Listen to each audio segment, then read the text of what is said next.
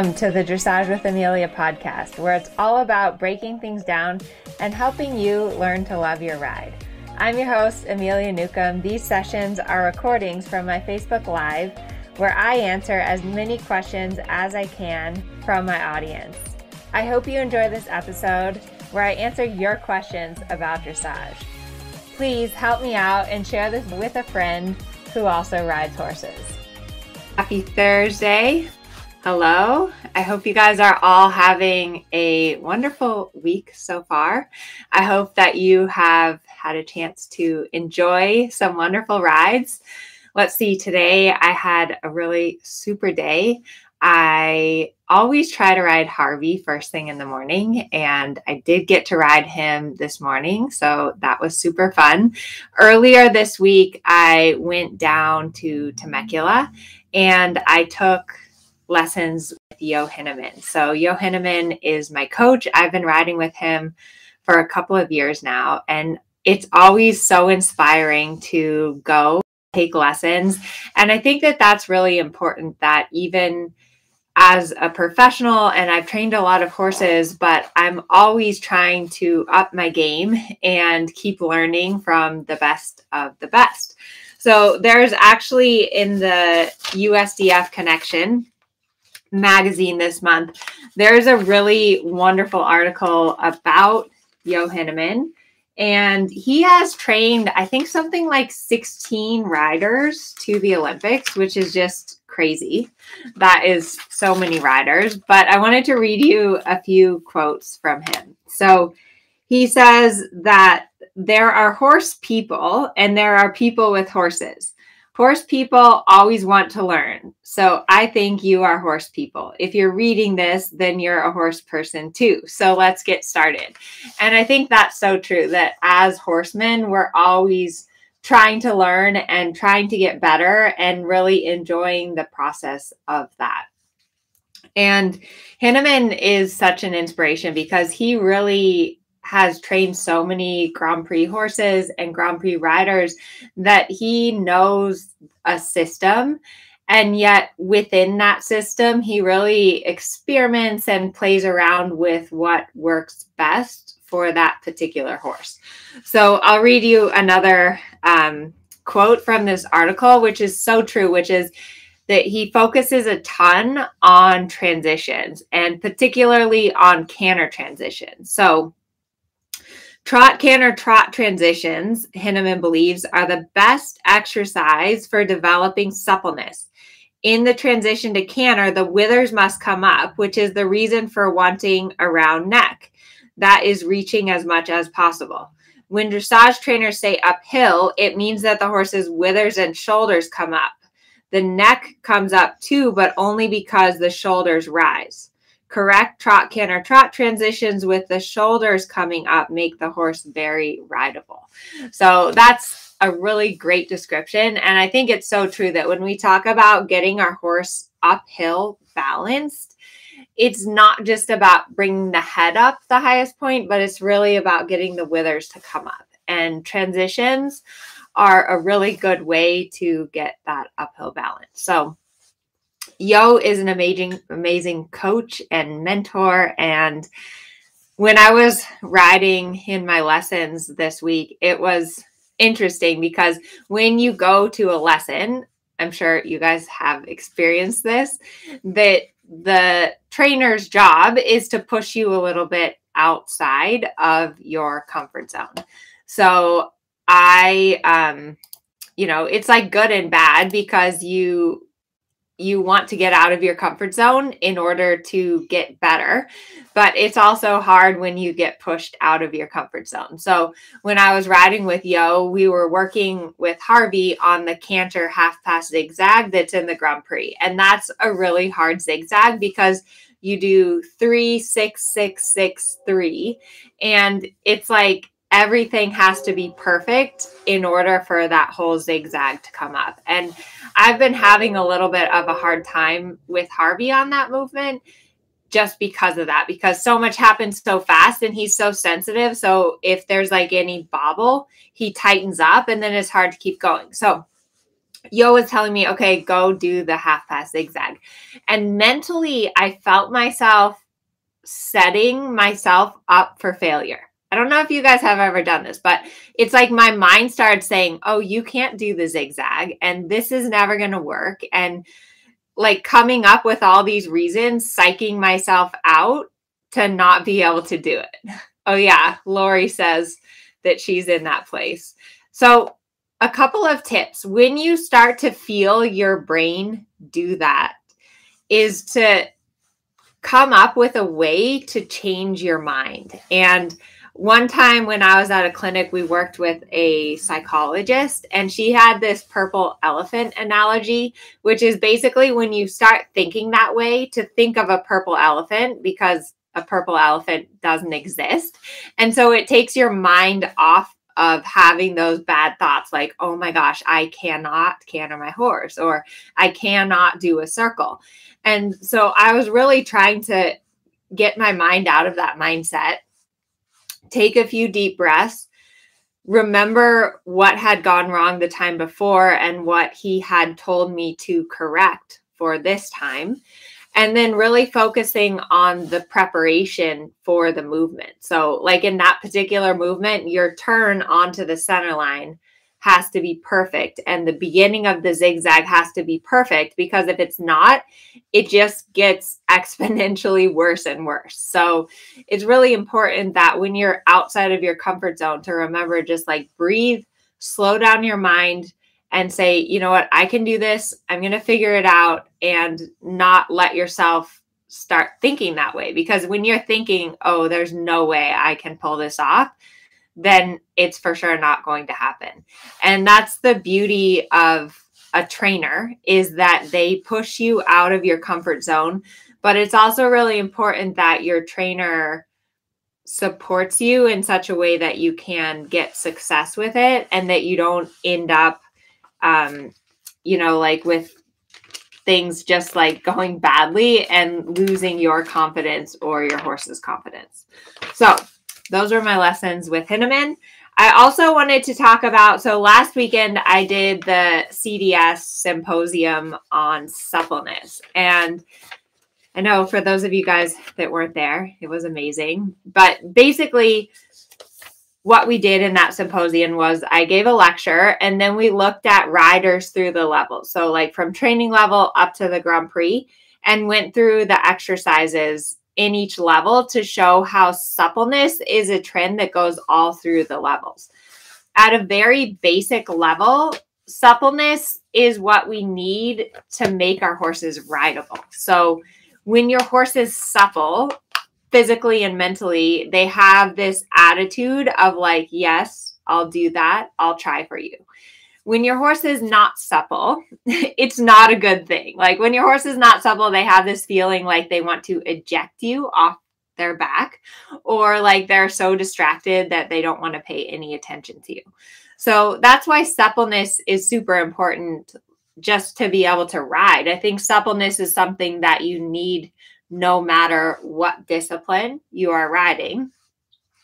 And then as you move up the level, starting at training level to Grand Prix, it just gets exponentially more obvious whether or not your horse is supple. So for example, if your horse is a little crooked or a little stiff and you're riding a 20-meter circle, you can kind of manage that. But when you start trying to ride a canter pirouette, all of those little like stiffnesses and lack of suppleness are exacerbated so much. It's just insane. So that's why we have to keep going back to suppleness. No matter what level you are, if you're showing Grand Prix, you're always going back and working on your horse's suppleness. Yeah, Jeanette says mental suppleness is so tough for both myself and my horse. Okay, so that brings up a good point, Jeanette. And this is one of the slides. I hope you can see it. This is one of the slides that I showed at the lecture. Basically, suppleness is really complicated because for the horse, there's both mental suppleness and physical suppleness, and these two things are related. what I mean by that is when your horse is relaxed and mentally supple, it helps them to physically become supple, and vice versa. When you start to get control of your horse's body and be able to bend their body left and right, it gets them mentally supple. Now, to complicate that, we also have the rider over here. And every rider has both mental issues and physical issues, right? Like we all have brain problems, like I was talking about earlier, where I'm in my lesson and I'm thinking, I can't do this. Like there's no way. So in that moment, I had lost my brain suppleness, which carries over to your body. When you get afraid or you feel like you can't do something, your body tenses up. That's just a natural reaction. And when your body tenses up, then of course that affects your horse's suppleness.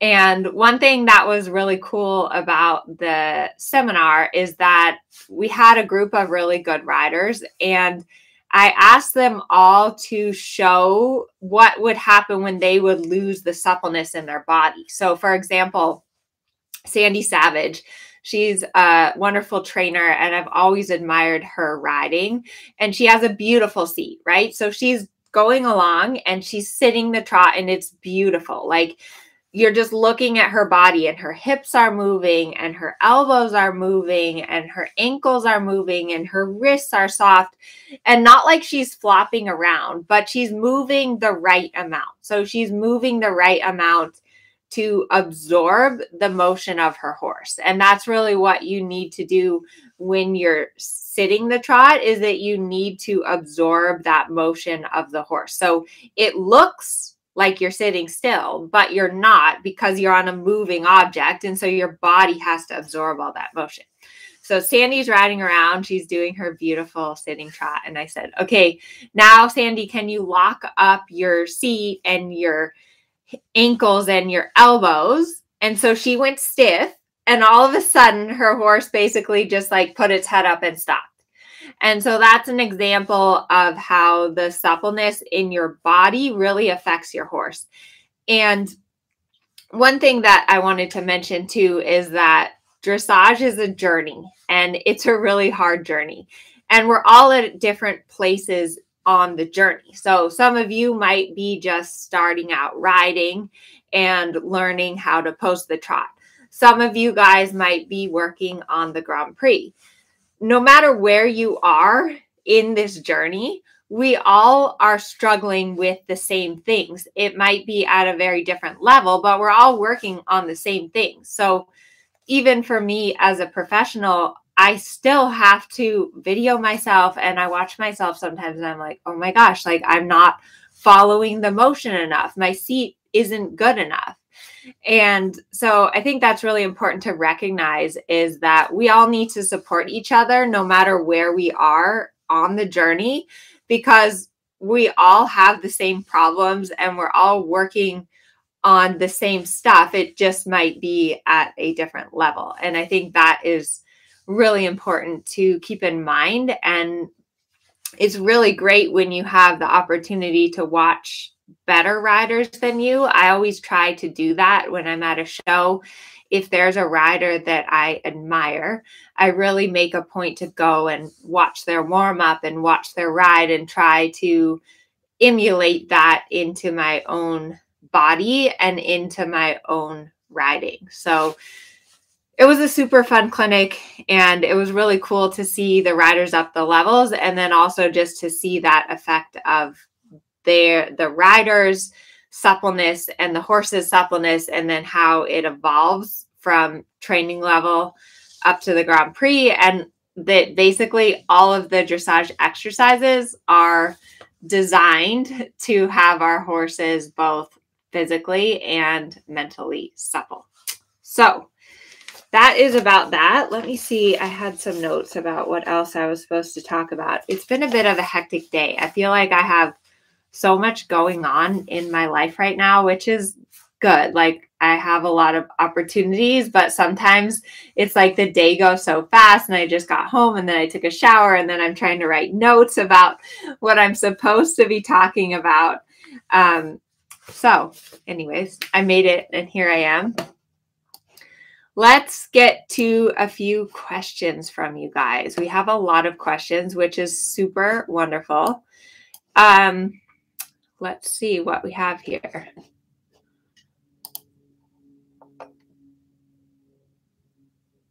Okay. Let me see. I'm trying to find some good questions.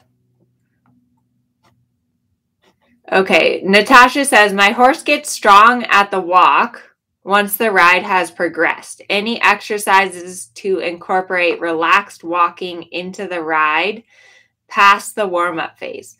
That's a good question. And again, going back to suppleness, right? The walk is really a measure of suppleness. And that's why they keep putting the walk in the dressage tests.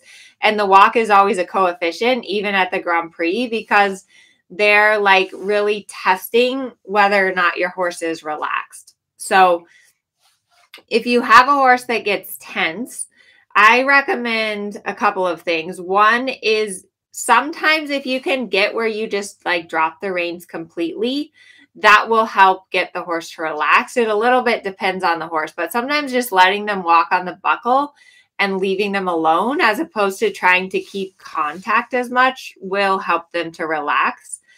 Another really good exercise to help keep relaxation in the walk is to put the horse in a shoulder in or to do some leg yield so that you're still connecting the horse from your inside legs to your outside rein and being able to put your aids on the horse. Another good exercise that I know I learned from Carl Hester is they work on like really slowing the horse like really down. And then like where the horse is barely stepping, like stepping just so slow at the walk, and then letting the horse go more forward. But definitely you have to just keep mixing in little walk breaks and working on that submission and relaxation. Okay, Debbie says, I really try to sit up straight, but sometimes I lean forward. Is there a method or even a trick to keeping that in mind? I do yoga and am fairly fit, but I can't seem to master this.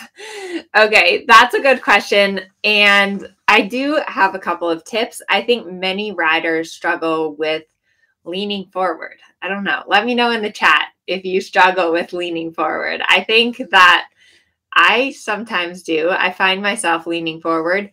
For me personally, leaning forward starts from looking down. And that's like a really bad habit that I have is just staring down at my horse because your head is quite heavy. And so if you start looking down, then it brings your shoulders forward and all of a sudden you're leaning forward. So look up, tip number one. Tip number two is when I have people that lean forward, I tell them to imagine like putting their ponytail back on their horse's tail. And for some reason, that seems to help them. I also really think about like, there's a video that I did called the confidence button. If you go to YouTube and Google like my name and confidence button, it will probably come up. But basically the idea being that when we get afraid, our psoas muscle tenses up and it pitches us forward. So your confidence button is basically like your butt, right? And when you start getting afraid, think about putting your butt in the saddle and sitting a little bit more back and plugging yourself into the saddle to give yourself and your horse confidence. So that's another one. And then also videoing, or if you have a trainer that can remind you to sit back, because sometimes it's a proprioception issue. Like if you're used to leaning forward, you're going to have to feel like you're leaning back, like you're actually leaning back, and then you'll probably be in the right position. So that was a good question, Debbie. What else do we have here? Oh, yes, Sandra likes the ponytail visualization. Okay, how to sit the trot. Tips on how to sit the trot. Okay, we talked about this earlier, but basically for sitting trot, you have to move. You can't sit still. And the key is that you have to move the right amount. So for sitting trot, your elbows have to move, your hips and your waist and your lower back have to move, your ankles have a little motion, and you have to move in order to absorb the motion of the horse. And if you don't sit well, like if you sit stiff, it's going to make your horse move less well. So if you want your horse to move with a lot of expression and suppleness, you have to sit the trot with a lot of expression and suppleness. Okay, Carol, what kind of exercises do you recommend for a horse that cross canters? So a horse that cross canters, that basically means where they canter on the true lead in front, and then they'll swap leads behind and canter on the wrong lead behind. So it's like a terrible feeling when your horse cross canters because it's not really a gait. A lot of times horses cross canter because they're weak behind or they're out of balance, and they do it a lot on the lunge line more frequently than under saddle. If your horse cross canters, the best thing to do is bring them back to the trot and then ask for canter again, because the more that you allow them to cross canter, you don't want that to become part of their muscle memory. So if I'm cantering along and my horse cross canters, I just trot, pick up the canter again. It's really important that you make sure that you are sitting correctly. So sitting on the inside seat bone, outside leg behind the girth, and try to feel right before your horse swaps to cross canter, ask for them to canter again. That's really going to help.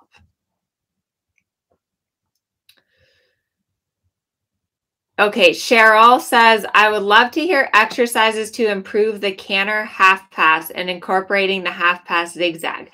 We struggle a bit with the zag after the lead change and needing to half pass the new direction. Any tips or exercises would be greatly appreciated.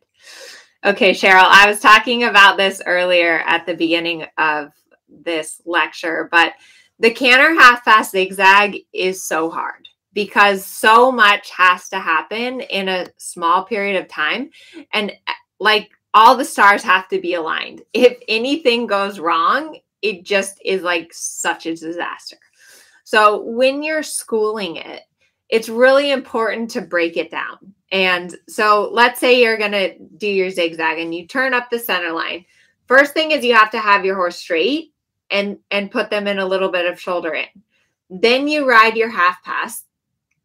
At the end of the half pass, you have to push the haunches a little extra over and change it into a leg yield. So like if I'm half passing left, at the end of my left half pass, I'm going to start bending my horse to the right. Then I'm going to ask for my flying change to the right. I'm going to ride a step or two of shoulder in right to get the bend, and then start my half pass to the right. At the end of the half pass to the right, I start bending my horse to the left, and I'm still moving to the right. So I'm riding a leg yield, and then make the change and ride shoulder 4. Really great exercise if you're struggling with the zigzag is instead of doing flying changes, do simple changes. So you're going to half pass walk, set up the new lead canter, half pass walk, set up the new lead canter. So when you can break it down and slow it down, that's going to help you and your horse get more organized. Another good exercise for you, Cheryl, might be that after your change, if you're not ready to do the next half pass, you could make a small circle like a volte to get the bend to start the new half pass. So it's a hard movement, but just break it down and slow it down, and that will help. Okay, Rochelle. Tips to stop pulling on the left rein. The stiff side. Exercises for the stiff side versus the hollow side. Oh my gosh. I can totally feel your pain, Rochelle. I had my first Grand Prix horse, Trump. He was so strong on the left rein. And I swore that if I just kept pulling more and more on the left rein, one day he would be soft on the left rein. And that didn't work. So when your horse wants to be strong on the left rein, you actually want to give on the left rein and keep contact on the right rein. And then you want to use your left leg to move the horse into the right rein. So left leg to right rein, supple and give on the left rein, but do not pull on the left rein. And as far as the stiff side versus the hollow side, I like doing lots of serpentines, lots of changes of direction, to work on evening out the stiff side and the hollow side. I think that really is the best exercise. All right, let's see. Everyone on YouTube over here, we have a few questions on YouTube. Sarah, how would you suggest I help the crossover steps in the lateral work? Whenever I have a horse that's having trouble with the lateral work, I almost always do it from the ground. So I know we have a ton of people doing my groundwork masterclass. It's been so fun to see you guys at office hours. We've been having so many people submit videos, and I have a few kids that are taking the course, and they submitted videos of their exercises with their ponies, and it's been really fun. It's been really rewarding too to hear some of the stories of people that have just been amazed by when they start interacting differently with their horse on the ground, just the effect that has on everything that they do with their horses, with their riding, with their respect and awareness and all of that. So back to lateral work. If you're having trouble with lateral work, get off, do it from the ground for a couple of reasons. One being that you can actually see when the horse is crossing over. So you can actually see when they're lifting up their hind leg and moving over. That's really helpful. The other reason is that it can be helpful to get off the horse so that you're not sitting on their back, and then they can often move a little easier laterally without having the weight of the rider. So that is what I would recommend, Sarah, to help you with your lateral work. Another question from Michael Hoffman. Would you recommend arena mirrors as a must-have or a nice-to-have? We've been going back and forth whether it's a worthwhile investment. So if you can do it, yes, mirrors for sure. Mirrors are really helpful because it is sometimes you think you're straight and you're not straight, just to boil it down into one sentence. And so mirrors help you with proprioception because you can then ride towards the mirror and actually see like, okay, my horse is straight. Okay, I'm straight above my horse. And that's really important because it also helps you, like if you're going to compete in dressage, you have to have some perception of what the judge is seeing because that's really important. And so the mirror gives you that instant feedback. Of course, having a trainer is also helpful because they can tell you like, okay, you're not straight or your horse isn't straight. But it's sometimes really good to have a mirror because then you can see it immediately and have that immediate feedback. You can check in with your position. You can check in with your horse's frame. You can see what their legs are doing. We just got mirrors put in our lower arena at my barn, and it's wonderful. It's wonderful to see what the hind legs are doing. It's wonderful to see whether or not you're straight. And if you're serious about your riding and dressage, then yeah, for sure, I would invest in some mirrors.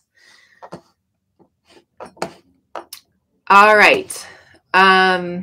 Let's see. Teal has a question. Tips with a sensitive horse that bucks when he is confused. Okay, so that's a good question. When a horse bucks, they are tight in the back. And so the energy is kind of blocked and it causes them to, kick up their heels or get tight in the back and buck.